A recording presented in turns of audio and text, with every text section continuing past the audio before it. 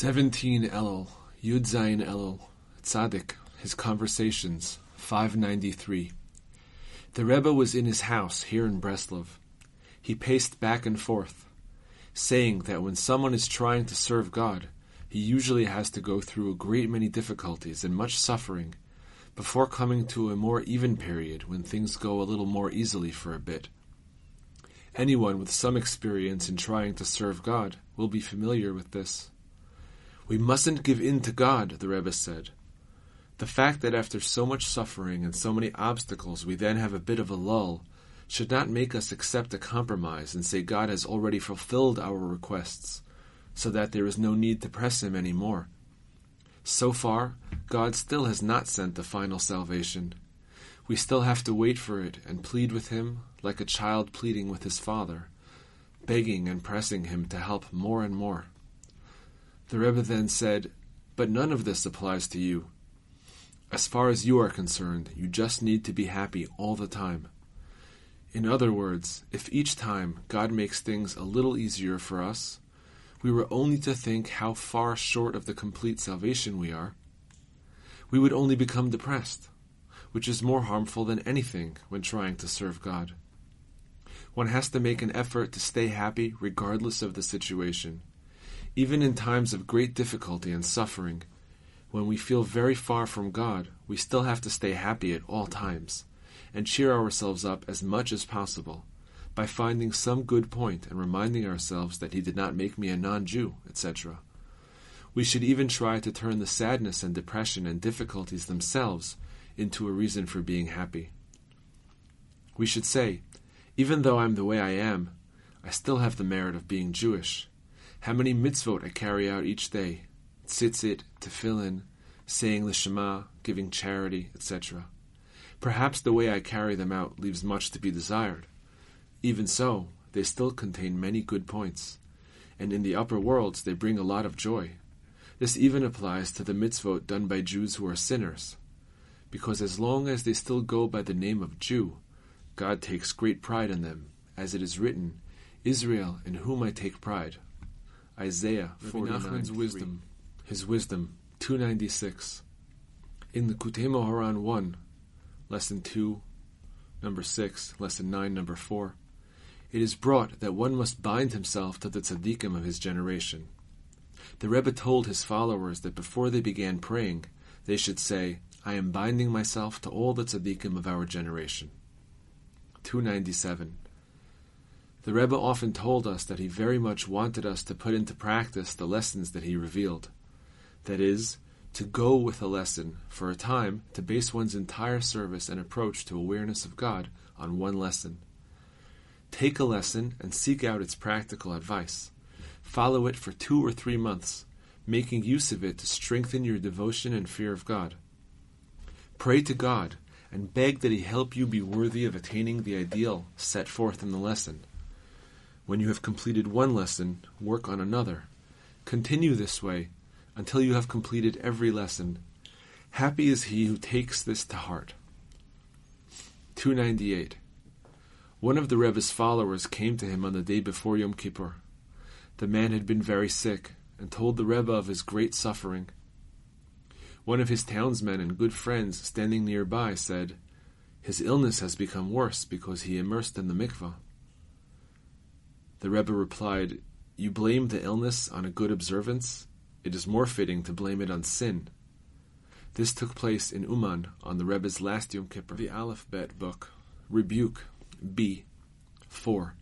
One person will not be able to convince another of anything unless he first attaches his soul to that of the other person. 5. Going out to greet an important person summons forth the 10 statements through which the world was created. Bringing Jews who are distant from God closer to Him does this as well. Prayer. A. 1. A person should hope and long for the good of the community, even though he himself stands to lose by it. 2. When a person prays in a synagogue, it is as if he brought a pure meal offering. 3. God can be found in the synagogue. 4. Flattery prevents a person's prayers from being heard. Likutei Moharan 2, lesson number 67. 3. In these times, when we have already been in exile for so long, and God is waiting to return to us at any time and to rebuild our holy temple, it is only fitting that we not delay, God forbid, the building of the holy temple, but rather we should work toward its construction. Therefore, a person must make certain to rise at midnight every night, and to mourn bitterly over the destruction of the holy temple. For perhaps in an earlier incarnation he was the cause for the temple being destroyed. And even if not, perhaps he is delaying now, by his sins, the rebuilding of the temple, and this too is considered as if he caused its destruction. Thus, every night at midnight a person should weep and mourn bitterly over this, and then it will be considered as if he is working at the rebuilding of the holy temple. In this way, he will merit to draw close to the truth, that is, to true tzaddikim and to truly God-fearing and devout Jews, who are the essence of the true splendor, grace, and beauty of the world. Copyer's note. This seems to be the significance of the juxtaposition of the two verses, I will rise at midnight to thank you, and I am a friend to all who fear you. Psalms 119, 62 and 63. Through this, a person's eyes will be opened. He will look at himself and where he stands in terms of all of the character traits. He will return to God in repentance for all of his negative character traits, and he will merit to know and to recognize God's great name. 4. By rising at midnight and mourning over the destruction of the holy temple, a person is thereby saved from fires. Lesson number 68. 1. The main perfection of the tzaddik is that he should be able to show a person who is high up and who imagines that he is at a high spiritual level, that he is in fact just the opposite. Likewise, the tzaddik should be able to show a person who is down below at a low spiritual level that he is still not without hope, and that even from there he is able to attach himself to God and to return to him, because there is no such thing as despair at all. We have already said that when a person sees that he is very far from God, it is appropriate for him to encourage himself with the fact that at least he knows how far away he is. For before, he was so very distant that he did not even know that he was far away at all. But now that at least he knows he is far away, this in itself is drawing closer. So with the very fact of his own distance from God, it is proper for him to encourage himself and to return to God. Nachman's stories. The Turkey Prince. The sage continued in this manner until they were both completely dressed. Then he signaled again, and they were given regular food from the table. Again the sage said, "What makes you think that you will stop being a turkey if you eat good food? You can eat whatever you want and still be a turkey." They both ate the food. Finally the sage said, "What makes you think a turkey must sit under the table? Even a turkey can sit at the table." The sage continued in this manner until the prince was completely cured. The tainted grain. A king once told his prime minister, who was also his good friend, "I see in the stars that whoever eats any grain that grows this year will go mad. What is your advice?" The prime minister replied, "We must put aside enough grain so that we will not have to eat from this year's harvest." The king objected, "But then we will be the only ones who will be sane. Everyone else will be mad. Therefore they will think that we are the mad ones. It is impossible for us to put aside enough grain for everyone. Therefore we too must eat this year's grain, but we will make a mark on our foreheads, so that at least we will know that we are mad. I will look at your forehead, and you will look at mine, and when we see this sign we will know that we are both mad." Nelson's Letters, Year 1, Letter number 221. You should know, my friend, that during all this uproar about what is written in the alphabet book, some intelligent men were here. They had no connection whatsoever with our group. They simply decided to look at the truth, and they laughed at this allegation. They said that even if there were no way to refute it, who would ever think of attacking a well-known tzaddik such as the Rebbe over some difficult or curious statement that they found in his books? We have already heard, they said, many more perplexing questions than these about all the famous tzaddikim. On the contrary, they said, there is no tzaddik who does not evoke enormous wonder and puzzlement. They also cited what the rabbis of blessed memory said, for the worthy it is an elixir of life, for the unworthy a deadly poison. One of them also made a nice analogy about this, but I cannot put down everything they said in writing. The real truth is that they can see for themselves the holy intention of our master, teacher, and Rebbe of blessed memory. He is not talking, God forbid, about knowing the nature of the world through studying the works of scientists and philosophers, such as Aristotle and Plato made the name of the wicked rot. The Rebbe is referring to the underlying secret of nature, which is rooted in the letters of the Torah and in their various combinations, as can be clearly understood from the section prior to the one under discussion. Look it up. If a person looks carefully at what is written in this preceding section, he will be able to experience a faint glimmer of understanding of the greatness of our holy, awesome Rebbe of sainted memory. Look at every single word there. They are all counted and measured with great precision. In particular, look at what is written there at the end. One who merits to understand the Torah will understand the significance of all the differences between all created things. He will also understand the significance of what they have in common, i.e. their origin and their end, because in their origin and their end they are identical and without distinction. Let the heavens look on aghast. Rouse yourself, God, and awaken to the Rebbe's judgment and his cause. Who has heard or seen awesome wonders such as these? If the attacker would focus on the truth and put aside his own evil desire to be victorious in spite of the truth, he would see in these words the greatness of the Creator, the greatness of the Holy Torah, and the greatness of the Rebbe of blessed memory. I cannot go on about this here. Noson's Letters, Year 2, Letter number 476, with God's help, Wednesday, Vayera, 5605, Breslov. Greetings to my dear beloved son, may his light shine, along with all his family. I received your letter yesterday, and Reb Shin has not yet arrived. I had been waiting for him to come before preparing a letter to you, because then I would know what to write you about your business. The time for reciting the morning Shema and for the morning prayers has now arrived, but your enormous yearning for my letters compels me to put pen to paper. I really do not know what to write you. After everything that you, I, and all of us have endured, it is necessary to repeat the Rebbe's awesome words anew. Rabbi Nachman's Wisdom, number 3. God is very great, and we know nothing at all. Things are taking place in the world, and people know absolutely nothing at all. He concluded this conversation by saying, the main thing is never to despair of crying out, praying, supplicating, and entreating.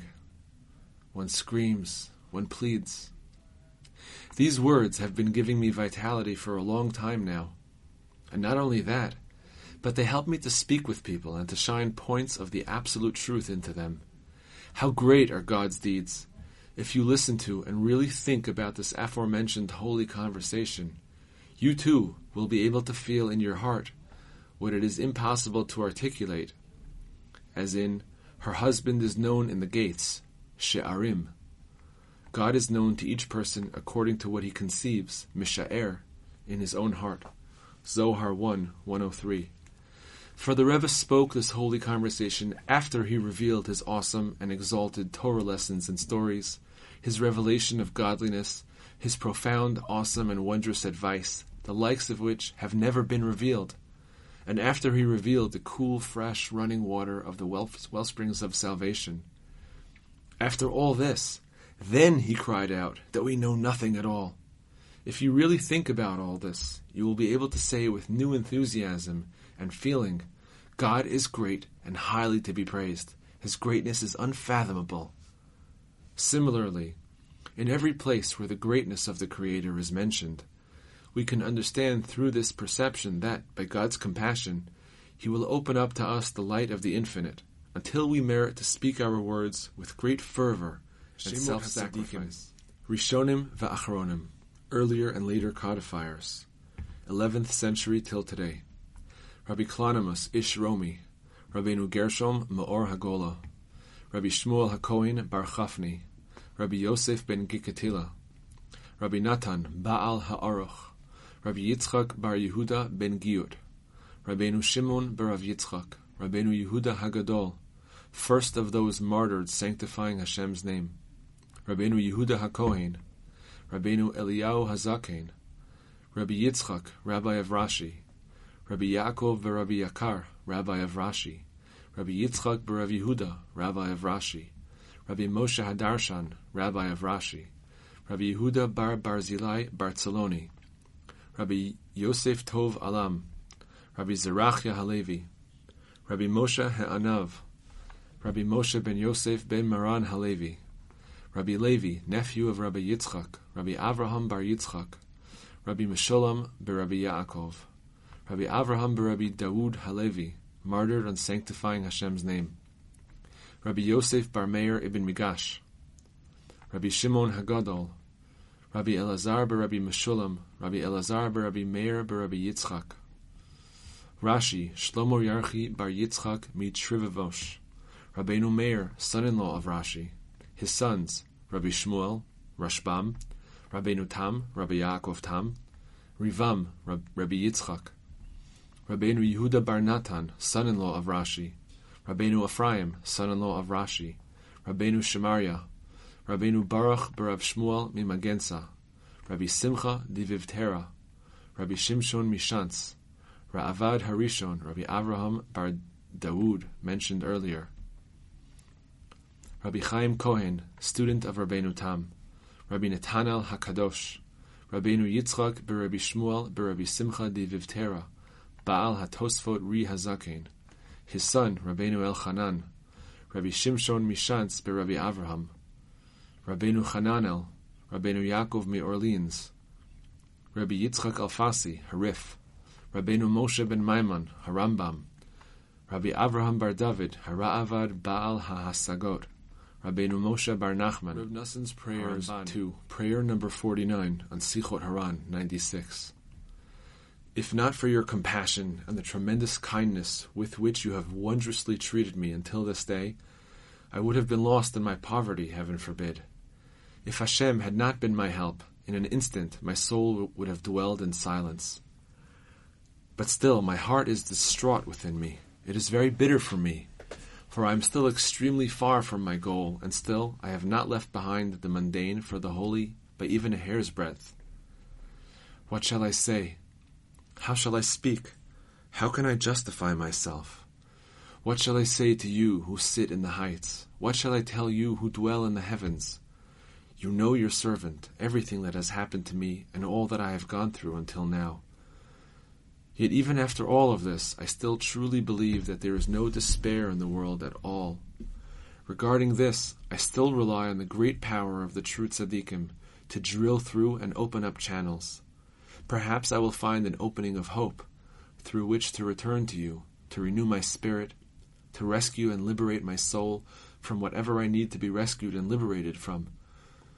Master of the world, Master of the world, Master of the world, you know thoughts, you know hidden things, you investigate the heart and kidneys, you think thoughts so that no one will remain cast away from you. You desire kindness, you do boundless good, you perform charity for every mortal creature, you are filled with compassion at all times, you gaze and look to the end of all generations. You know all of the hidden matters in my heart to their end, even more than I do. Only you know which path and which counsel will revive my utterly shamed and feeble spirit. For all of the hidden matters of my heart, the multitude of hidden matters from my beginning, and all of the many thoughts and ideas that I experience are revealed to you. I experience many doubts and uncertain counsel. I constantly look for advice and stratagems to overcome my evil inclination, so that I will emerge from what I need to emerge from and truly return to you, but still I am not saved. And you, Hashem, how long will I take counsel in my soul, mourning in my heart by day? How long will my enemy rise up against me? Gaze, answer me, Hashem, my God. Illumine my eyes, lest I sleep in death. Give me hope. May I not be lost. You who are filled with compassion, Help me and save me with all kinds of salvation, as are known to you, so that from now on I will extricate myself from the vanities of this world and truly return to you. Reciting Psalms. Help me recite Psalms every day with great feeling, with all my heart. May I connect my awareness, thought, and heart to the holy words of the Psalms. May I truly attach myself to the spirit of holiness that King David inserted into the holy words of Psalms.